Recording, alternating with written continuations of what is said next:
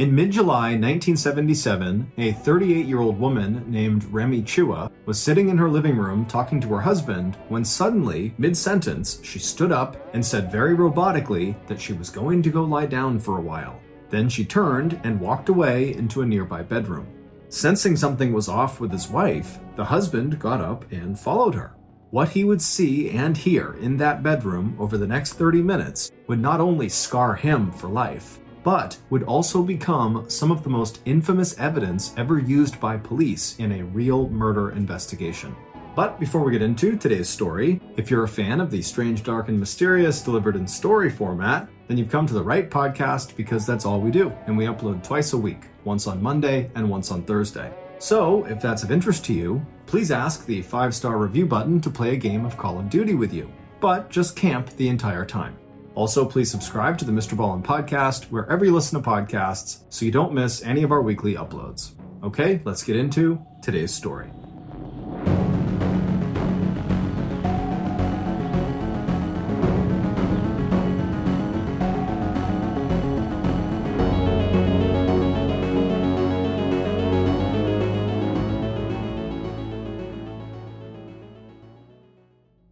You can live out your MasterChef dreams when you find a professional on Angie to tackle your dream kitchen remodel. Connect with skilled professionals to get all your home projects done well. Inside to outside, repairs to renovations. Get started on the Angie app or visit Angie.com today. You can do this when you Angie that. This episode is brought to you in part by Audible, your go-to destination for thrilling audio entertainment.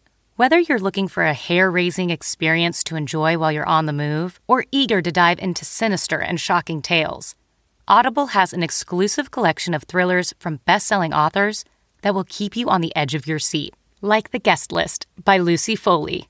Experience stories like never before, where every chilling detail is brought to life by captivating sound design. Plus, as an Audible member, choose one title a month to make yours forever. And now, new members can try Audible free for 30 days. Just visit audible.com/WonderyPod or text WonderyPod to 500-500. That's audible.com/WonderyPod or text WonderyPod to 500-500. It was 3 p.m. on Monday, February 21st, 1977, and Teresita Basa was feeling happy that her shift at North Chicago's Edgewater Hospital was over. She smiled and said goodbye to a couple of her coworkers as she closed her locker and shrugged into her winter coat. It was winter in Chicago, which meant the days were very cold and very short. That day, the sunset was barely after 5 p.m. But with her shift ending at 3 p.m., she'd be home by 4 p.m., which meant she'd still have a full hour of daylight before darkness fell over her adopted city.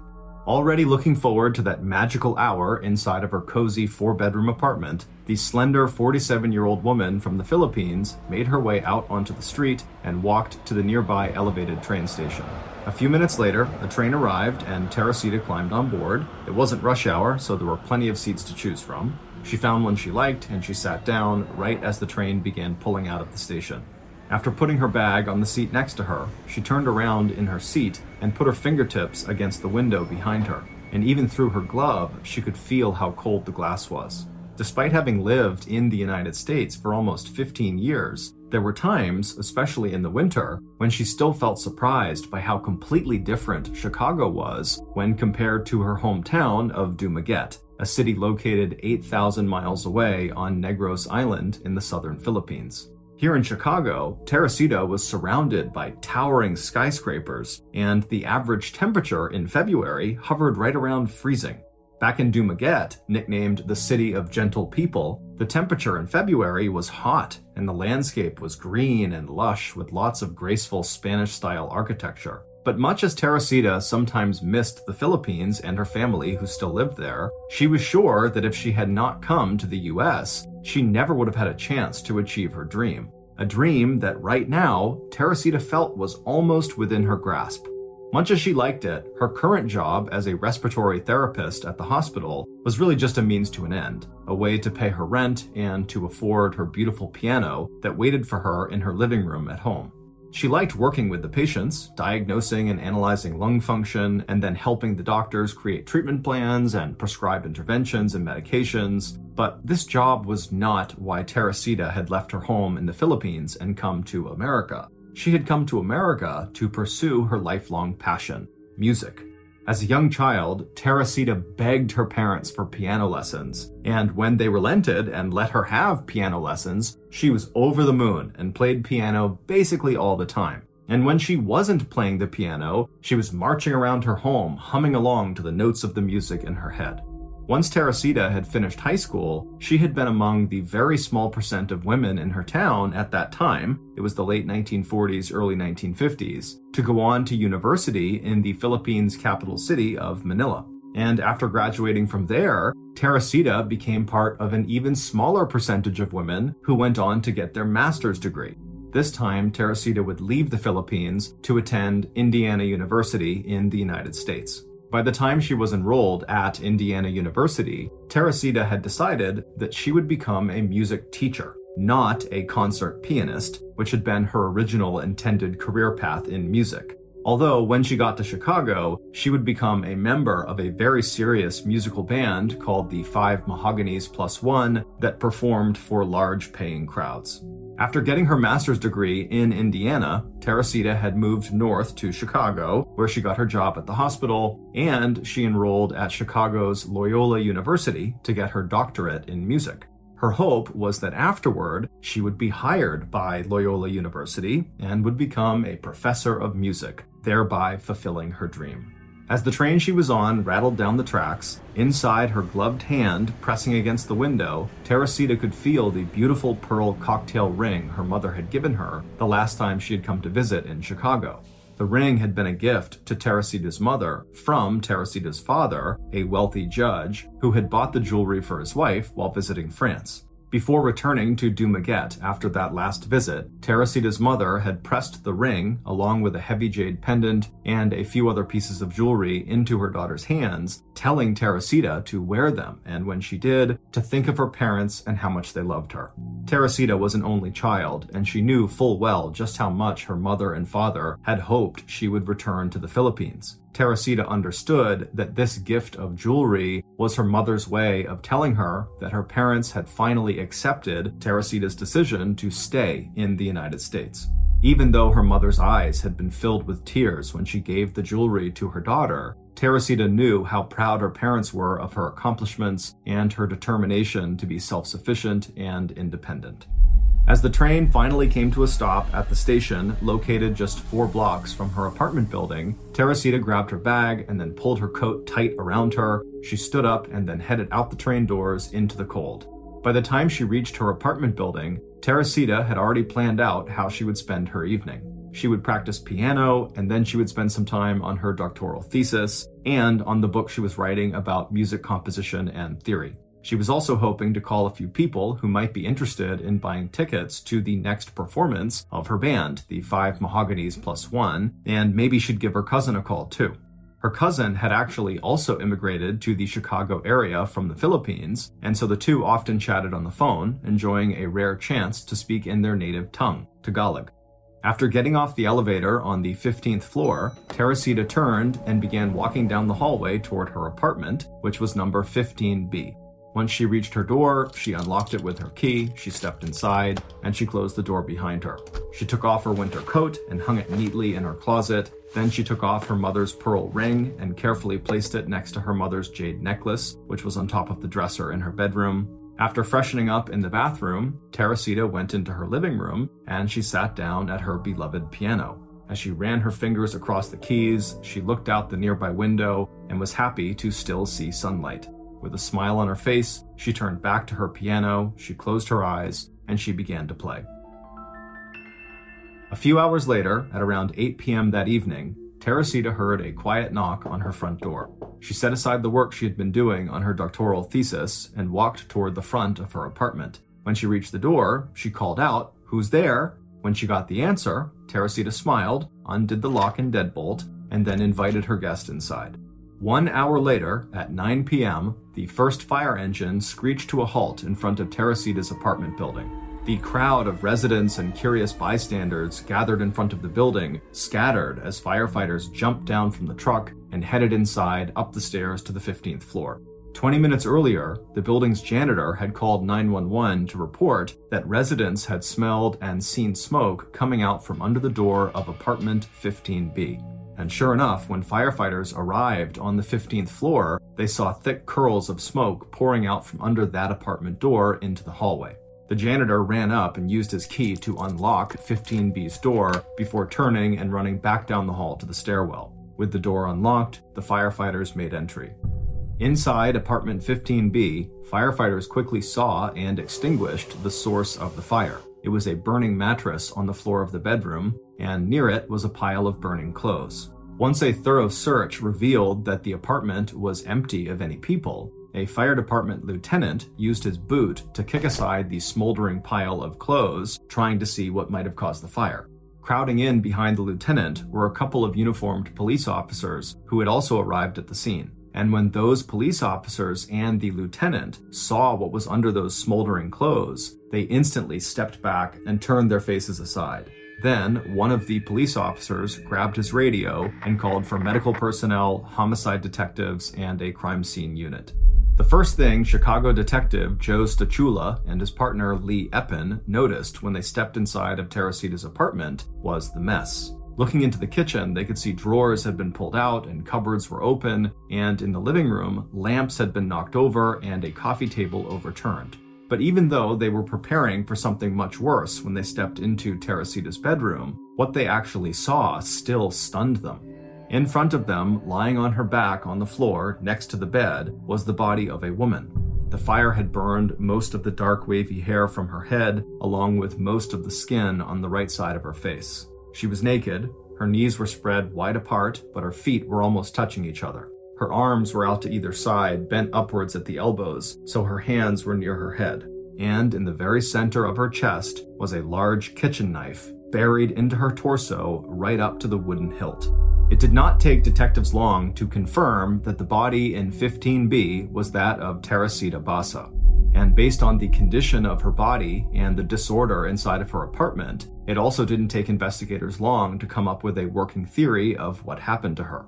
Since the door to her apartment was not deadbolted from the inside, police assumed that Teresita had opened the door for her killer. And once the killer, who they believed was male, was inside, he overpowered Teresita, he sexually assaulted her, and then he murdered her. After she was dead, he ransacked her apartment looking for valuables, and then before leaving, he tried to burn her body to destroy any incriminating evidence. But when the autopsy report came back a few days later, this working theory fell apart.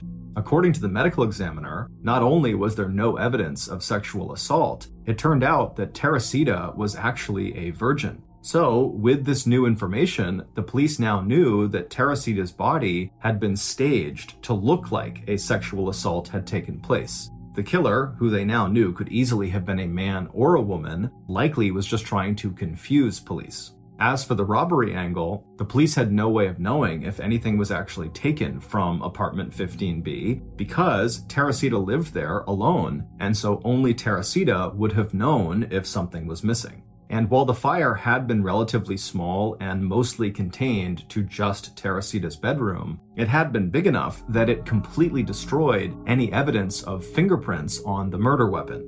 Additionally, interviews with Teresita's neighbors, co-workers, family, friends, university professors, supervisors, and possible love interests all led to one dead end after another.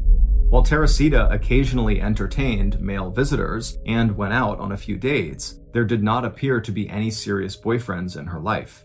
10 years earlier, Teresita had fallen in love with a man from Chicago, but on a trip home to the Philippines to meet her family, the man had turned up drunk and naked in the city's red light district with a teenage girl on his lap. Ever since then, Teresita had become much more interested in friendship than in romance. As a result, there was no sign of some of the more obvious murder motives like jealousy, affairs, marital problems, or sexual entanglements. And when it came to identifying possible suspects at Edgewood Medical Center, the hospital itself was so big, with hundreds of employees working various schedules in dozens of different departments, and hundreds more visitors and visiting medical personnel, that detectives had to narrow their interviews to just co-workers whose shifts and responsibilities overlapped with Teresita's. And the verdict among that small group was unanimous. Everybody loved Teresita. She was kind, she was quiet but friendly, she was great with her patients, she was good at her job, she was reliable, punctual, hardworking, and at lunch in the cafeteria, she liked to eat alone, always sitting in the same place, humming bars of music in between bites of her food.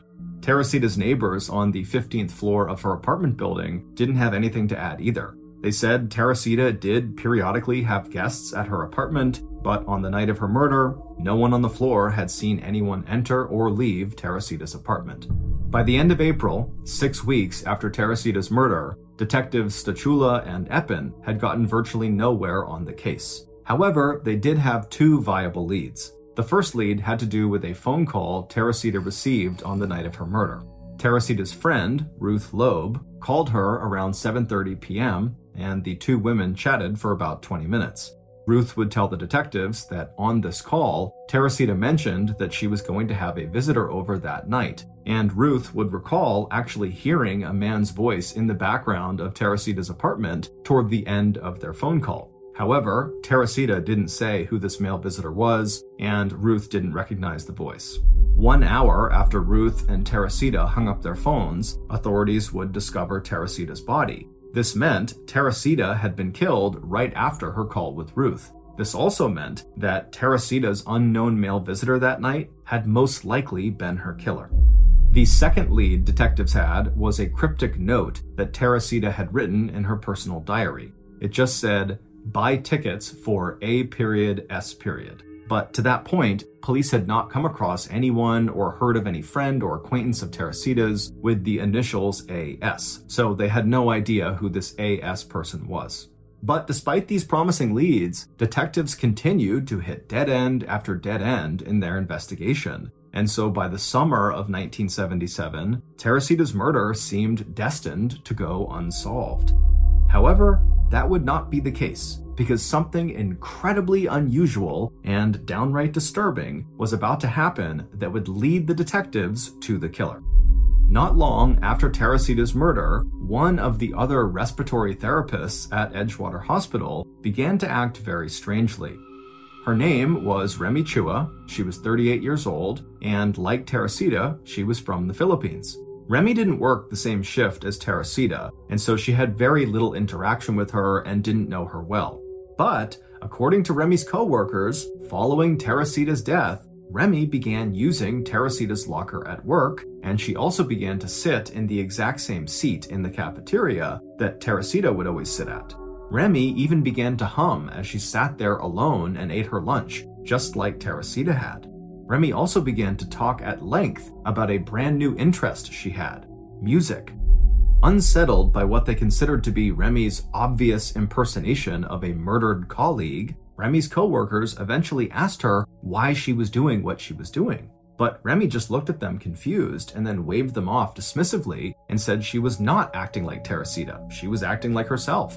Eventually, when Remy's behavior didn't stop, a few of her co-workers complained to their supervisor. And when the supervisor approached Remy and told her about her co-workers' complaints, Remy became furious and aggressive. And in fact, her outburst got so out of hand that the supervisor wound up firing her.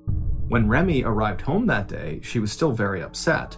Her husband, Dr. Jose Chua, who was a surgeon in Chicago, not at Edgewater but at another hospital, instantly noticed that his wife looked distraught. So he asked her to come sit down with him and tell him what was wrong. So Remy walked into the living room, she sat down in a chair, and then she began to tell her husband a sort of distorted version of what had happened. She told her husband not that she was just fired, but rather that her job had just been canceled, and so now she was out of work. Remy didn't mention anything about her mimicry of Teresita Basa and how that had actually led to her job loss. Now, at this point in the story, you need to understand that Dr. Chua had no idea that there were any strange things happening with his wife. She seemed totally normal to him up until she had come home upset. Also, at this point, Dr. Chua had never heard the name Teresita Basa before. He had no idea who she was, or that she had worked with his wife at the hospital, or that she had recently been killed. So, when Dr. Chua's wife suddenly stood up from her chair in the living room mid-sentence and just said kind of robotically that she was going to go lie down for a while, Dr. Chua had no idea that he and his wife were about to get drawn into one of the most bizarre and unlikely murder investigations in American history.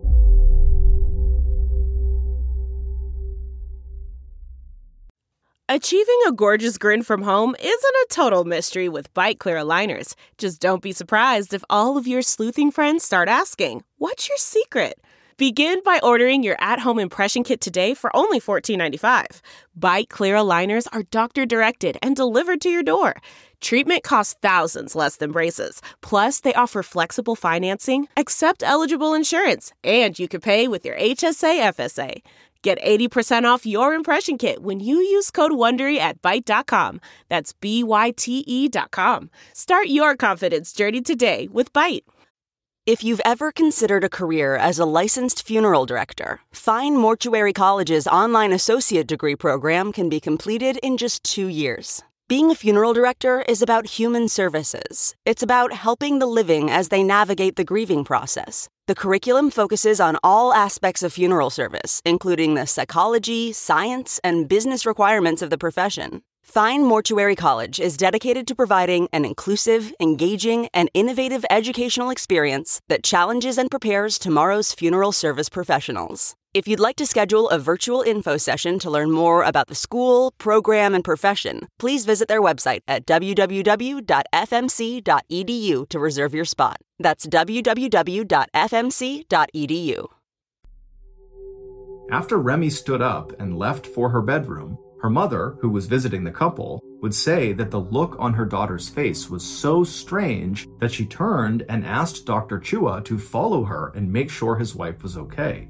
Dr. Chua did just that, and he arrived in the bedroom to find his wife lying on top of the bed, staring blankly up at the ceiling.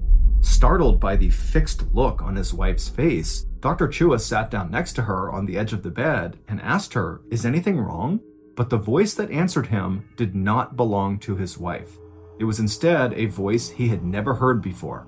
It spoke in the native Philippine language of Tagalog, which he and his wife both knew but rarely used, and the voice spoke with a distinct Spanish accent that he had never heard his wife use before.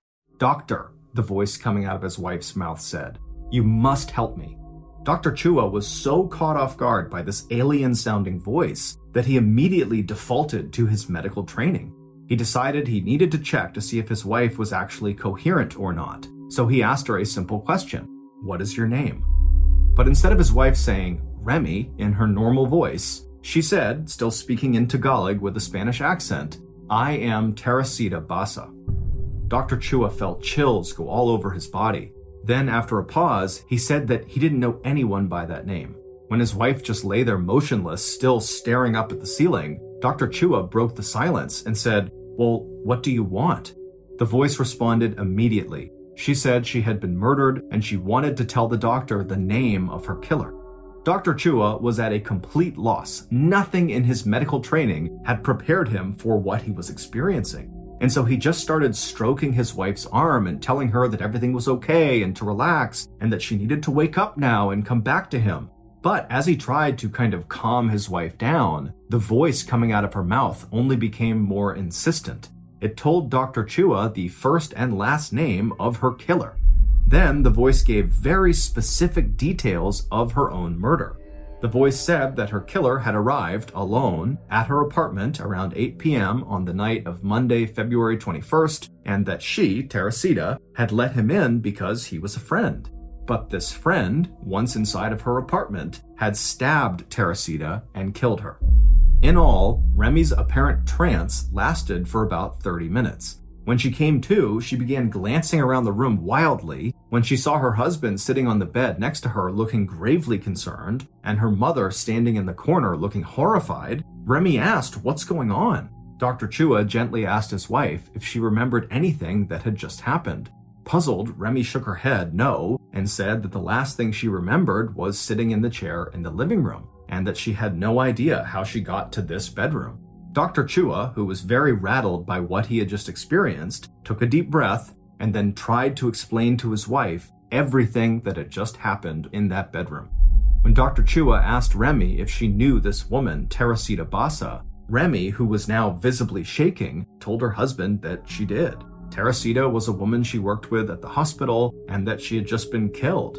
But Remy said she barely knew her. They were just acquaintances. However, as she told her husband this, Remy suddenly remembered something that happened to her 2 weeks earlier that she had tried to forget about, but now she couldn't help but bring it up. Remy said 2 weeks earlier, she had gone into the break room at the hospital after a long shift to take a nap. And just seconds after closing her eyes, she felt a presence in the room with her. Thinking one of her coworkers must have silently stepped into the room, she was horrified when she opened her eyes, and there, standing right in front of her, staring down at her, was the recently murdered Teresita Basa. Remy was so instantly terrified that without making a sound, she just leapt to her feet and ran out of the room and down the hallway.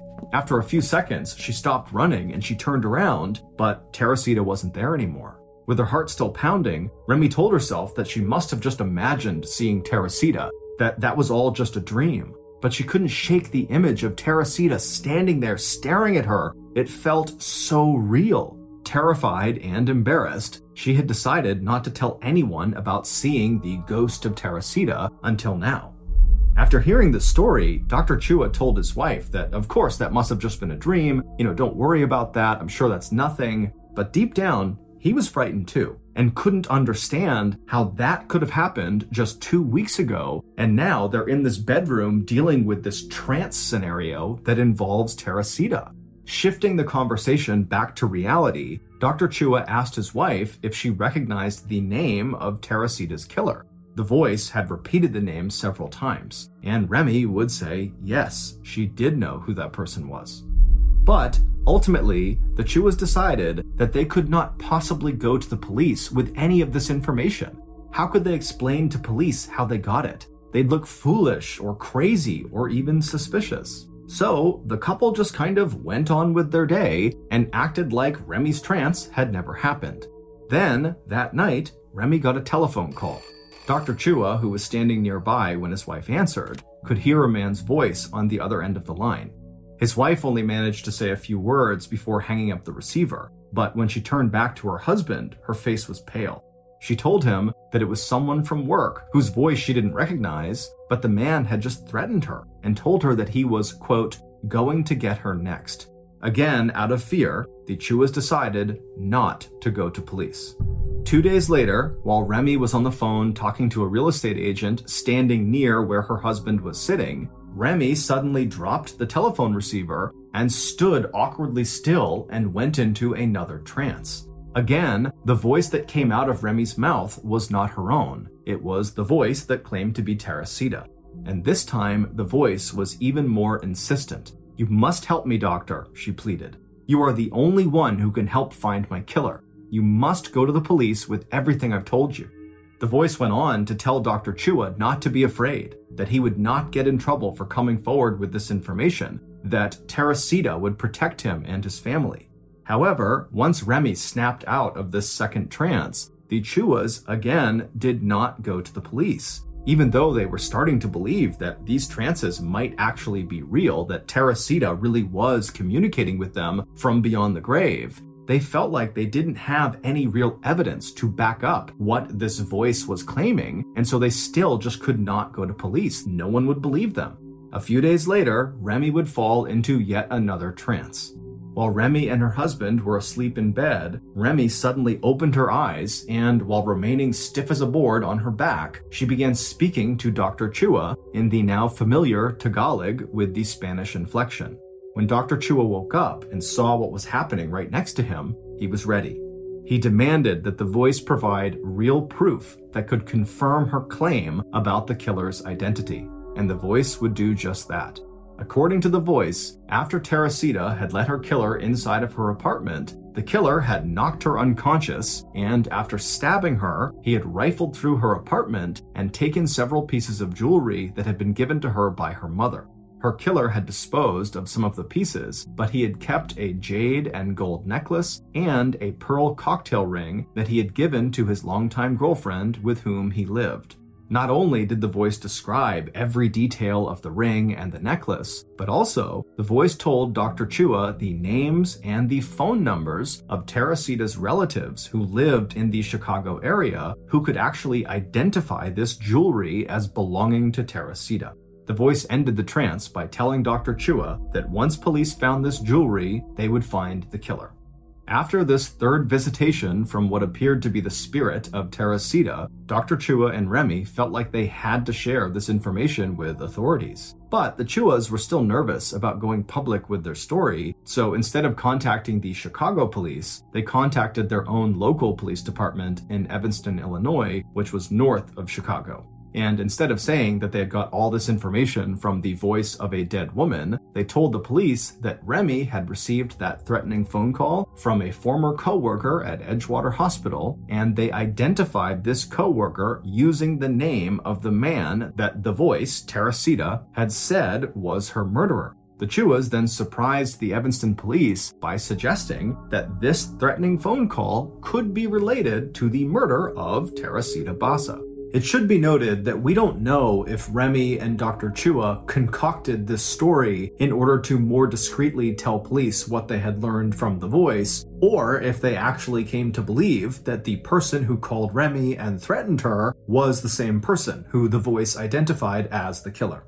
So, in early August 1977, 5 months after Teresita's death, Chicago detective Joe Stachula was notified by Evanston police about a possible tip in the Teresita murder case. A few days later, when Detective Stachula followed up directly with the Evanston police for more details on this tip, the Evanston police officer told Stachula the name the Chuas had given them of the man who had apparently made this harassing phone call and who the Chuas thought was connected to the murder of Teresita Basa. And when Detective Stachula heard this person's name, the hairs on the back of his neck stood up straight.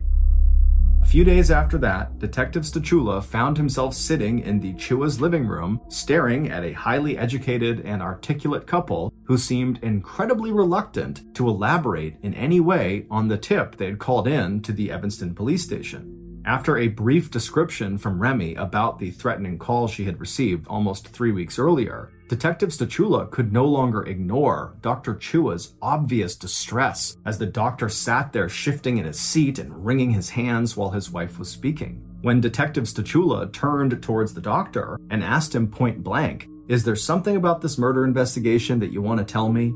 Dr. Chua looked extremely embarrassed, but instead of answering the detective's question, the surgeon leaned forward and looked intently at the detective's face before asking a question of his own. "Do you believe in the occult or in possession and exorcism?" Detective Stachula worded his answer carefully, telling Dr. Chua that as a homicide investigator, he always tried to keep an open mind and follow up on any information that could help solve a murder case. Dr. Chua nodded silently, then took a deep breath, and he told the detective the whole story of how, starting back in mid-July, the spirit of Teresita Basa had begun temporarily possessing his wife's body. And during these possessions, Teresita would give them very specific information, like about the exact type of jewelry that was taken from her apartment, that Teresita insisted would help police catch her killer, a man named Alan Showery. When Detective Stachula had first heard the Evanston police officer say this name, Alan Showery, it had caused the hairs on his neck to stand up because Alan's initials were A.S., just like the initials written in that cryptic note Teresita had left in her personal diary before she was killed. The note had just said, "Buy tickets for A.S." When Detective Stachula asked the couple if they knew anything about this Alan Showery person, Remy said Alan was a 31-year-old respiratory technician at Edgewater Hospital and he was friends with Teresita. However, it would turn out he was one of the employees at the hospital who was not originally interviewed by police because his shifts did not overlap with Teresita's. While the information that Dr. Chua and Remy had just told him sounded very promising, the fact that it was apparently delivered by the murder victim herself after she was dead seemed so unbelievable to Detective Stachula that instead of writing up a formal police report about his interview with the Chuas, he instead just described the interview in a confidential memo that he sent only to his commanding officer. Following the Chua interview, police would rule out Remy and her husband, Dr. Chua, as suspects in Teresita's murder because both of them had rock-solid alibis. The police would also run a background check on Alan Showery, and it would show that he had a lengthy rap sheet, which included being arrested for, but not convicted of, theft, burglary, and rape. Through new interviews with Teresita's co-workers, police confirmed that Alan and Teresita were friends and that on the night of her murder, Alan may have gone to Teresita's apartment to fix her broken TV set, because apparently someone had overheard him say that. And if that was true, that would place him right at the scene of the crime. So, on the afternoon of August 11th, 1977, almost 6 months after Teresita was killed, Detectives Stachula and Eppin arrived at the apartment of Alan and his girlfriend Yanka and asked to speak with Alan down at the police station about Teresita's murder. While Alan immediately agreed to the request and chatted to detectives on the ride to the station about what a wonderful person and good friend Teresita had been, he also insisted to police that the last time he had seen Teresita was 6 months before her death. But when investigators bluffed, telling him they'd found his fingerprints at Teresita's apartment, Alan reconsidered, saying that on second thought, he had been at Teresita's apartment on the night of her murder to fix her TV, but that he had left at 6:30 p.m. because he didn't have the right tools with him to fix the TV. At that point, police went back to Alan's apartment to see if Yanka could confirm her husband's alibi. But it wasn't what Yanka had to say that grabbed officers' attention. It was what she was wearing. There, on one of her fingers, officers saw a large, distinctive pearl cocktail ring. It was exactly like the one that the Chuas said belonged to Teresita and had been taken from her apartment by the killer. When investigators asked Yanka where she had gotten the ring, she told them it was a late Christmas present, along with some other pieces of jewelry that Alan had given her in late February, which would have been right around the time that Teresita was murdered. Detectives immediately asked Yanka to join her husband at the police station and to bring her jewelry collection with her. Yanka agreed, and then police, using the list of names and phone numbers that Dr. Chua had given them, contacted some of Teresita's relatives who lived in the area, and they came to the police station as well. And those relatives, including Teresita's cousin, immediately identified the ring Yanka was wearing and the jade pendant in her jewelry box as the jewelry that Teresita's father had bought in France for Teresita's mother, and that Teresita's mother had then given the jewelry to Teresita during her last visit to Chicago. When police confronted Alan with the ring, along with the information provided by Teresita's relatives, Alan abandoned his claim that he was innocent of any involvement in Teresita's murder, and by early the next morning, on August 12, 1977, police had a 13-page signed confession from Alan. According to that confession and additional interviews from Teresita's co-workers, this is what happened to Teresita on the night of her murder. Alan arrived at Teresita's apartment at about 6:30 p.m. to fix her TV.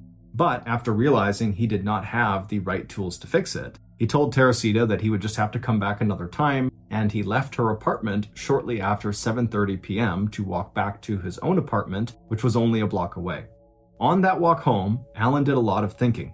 He had some serious money problems, he was currently behind on rent, and if he couldn't get his hands on a lot of cash very soon, his landlord was going to evict him and Yanka, who was several months pregnant. And when Alan wondered where and how he could come up with that kind of money, he thought of Teresita. He knew she came from a wealthy family in the Philippines, and it seemed to him that she must have a lot of cash on hand. So when Yanka went out shopping at about 8 p.m. that night, Alan decided to go back to Teresita's and rob her. When Teresita heard that knock on her front door at about 8 p.m., she was sitting at her table, busy working on her doctoral thesis. When she heard Alan's voice on the other side of the door, saying he'd come back with the right repair tools, she quickly undid the deadbolt to welcome him inside. As she turned back to close the door behind him, Alan lunged at Teresita, using his arm to encircle her neck from behind in a vicious chokehold as he dragged her into her bedroom. He continued to squeeze her neck until she was unconscious. Then, Alan lay Teresita down on the bedroom floor on her back, he stripped off all of her clothes, and arranged her body to look like she had been sexually assaulted. Then he walked into the kitchen, and he grabbed a large knife that was laying on a cutting board nearby. He walked back into the bedroom with the knife in hand, and he stood over Teresita, who was still on the ground unconscious, and then he raised the knife into the air, and then drove it straight down into the center of her chest. After pausing to catch his breath and to make sure that Teresita was dead, Alan got back onto his feet and began searching the apartment for the small fortune in cash that he was sure he would find. In the end, though, after pulling out drawers, opening cupboards, and turning over small pieces of furniture, all Alan would find was just $30. Glancing at his watch, Alan knew Yanka would be back soon, and he needed to hurry. So he stepped to Teresita's bed, he pulled the mattress down on top of her to hide her body, and then he piled her clothes up on top of and next to the mattress and set it all on fire. On his way out of her bedroom, he gathered up the jewelry that he found on top of her bedroom dresser and inside her small jewelry box. Then he let himself out the front door and slipped down the hallway to the elevator and then back out to the street where he breathed in fresh, cold winter air. In his confession, Alan was convinced that Teresita never felt a thing after she lost consciousness, meaning she did not feel the knife being plunged into her chest that killed her. However, we have no way of knowing if that's actually true. 17 months after Teresita's murder, on Friday, January 27, 1979, the judge overseeing the Alan Showery murder trial declared a mistrial when the jury of 8 men and 4 women reported that they were hopelessly deadlocked and unable to reach a unanimous verdict of either guilty or not guilty. The trial itself, dubbed the Voice from the Grave trial, had been an 8-day-long national media sensation, with Alan's defense team calling into question any charge that was based on information delivered to police by Teresita's ghost. The prosecution argued that the source of the information that police got from the Chuas was immaterial. The only thing that mattered was whether the information was accurate. And even though Alan would later recant both his oral and written confessions, police said that the hard evidence they had collected proved that he was, in fact, Teresita's killer. Alan's lawyers were ecstatic when the judge declared a mistrial. They had poked so many holes in the Voice from the Dead story that they told Alan that he was sure to get a not guilty verdict in his new trial. They had also proved that Remy was an unreliable witness, that she had, in fact, known Teresita much better than she had originally told detectives, maybe even well enough to know details about what jewelry Teresita owned and the names of Teresita's relatives. But 3 weeks later, on February 22, 1979, almost 2 years to the day that Teresita was killed, Alan Showery surprised the world by changing his story yet again. This time, against the advice of his legal team, Alan changed his plea to guilty in the murder of Teresita Basa. Alan Showery was sentenced to 14 years in prison, the minimum mandatory sentence for murder. But just 4.5 years into Alan's sentence, he was released from prison on parole for good behavior. His whereabouts today are unknown. 45 years later, the case of Teresita Basa's murder remains one of the strangest investigations in police history. But whether or not you believe the story Dr. Jose Chua and his wife Remy told Chicago police, the fact remains that the information they provided to investigators turned out to be the key to finding and convicting the man who eventually confessed to being Teresita's killer. Also, as a final piece of information to think about, buried in the interview notes amongst the dozens and dozens of interviews police conducted with Edgewater Hospital employees, there are 3 different accounts from employees who all claim the same thing, that they came face to face with an apparition that looked like Teresita, who pleaded with them to help bring her killer to justice. Thank you for listening to the Mr. Ballen podcast. If you got something out of this episode and you haven't done this already, please ask the 5-star review button to play a game of Call of Duty with you, but just camp the entire time. Also, please subscribe to the Mr. Ballen podcast on Spotify, Apple Podcasts, Amazon, Google, and anywhere else you get your podcasts. This podcast airs every Monday and Thursday morning, but in the meantime, you can always watch one of the hundreds of stories we have posted on our YouTube channel, which is just called Mr. Ballin.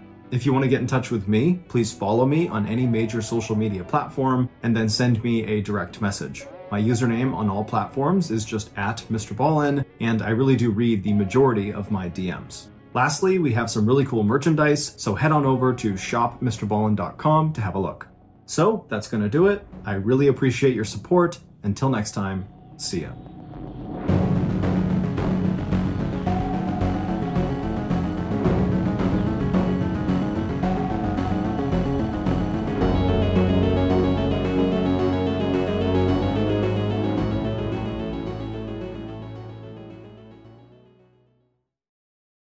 Hey, Prime members, you can binge 8 new episodes of the Mr. Ballin podcast 1 month early and all episodes ad-free on Amazon Music. Download the Amazon Music app today.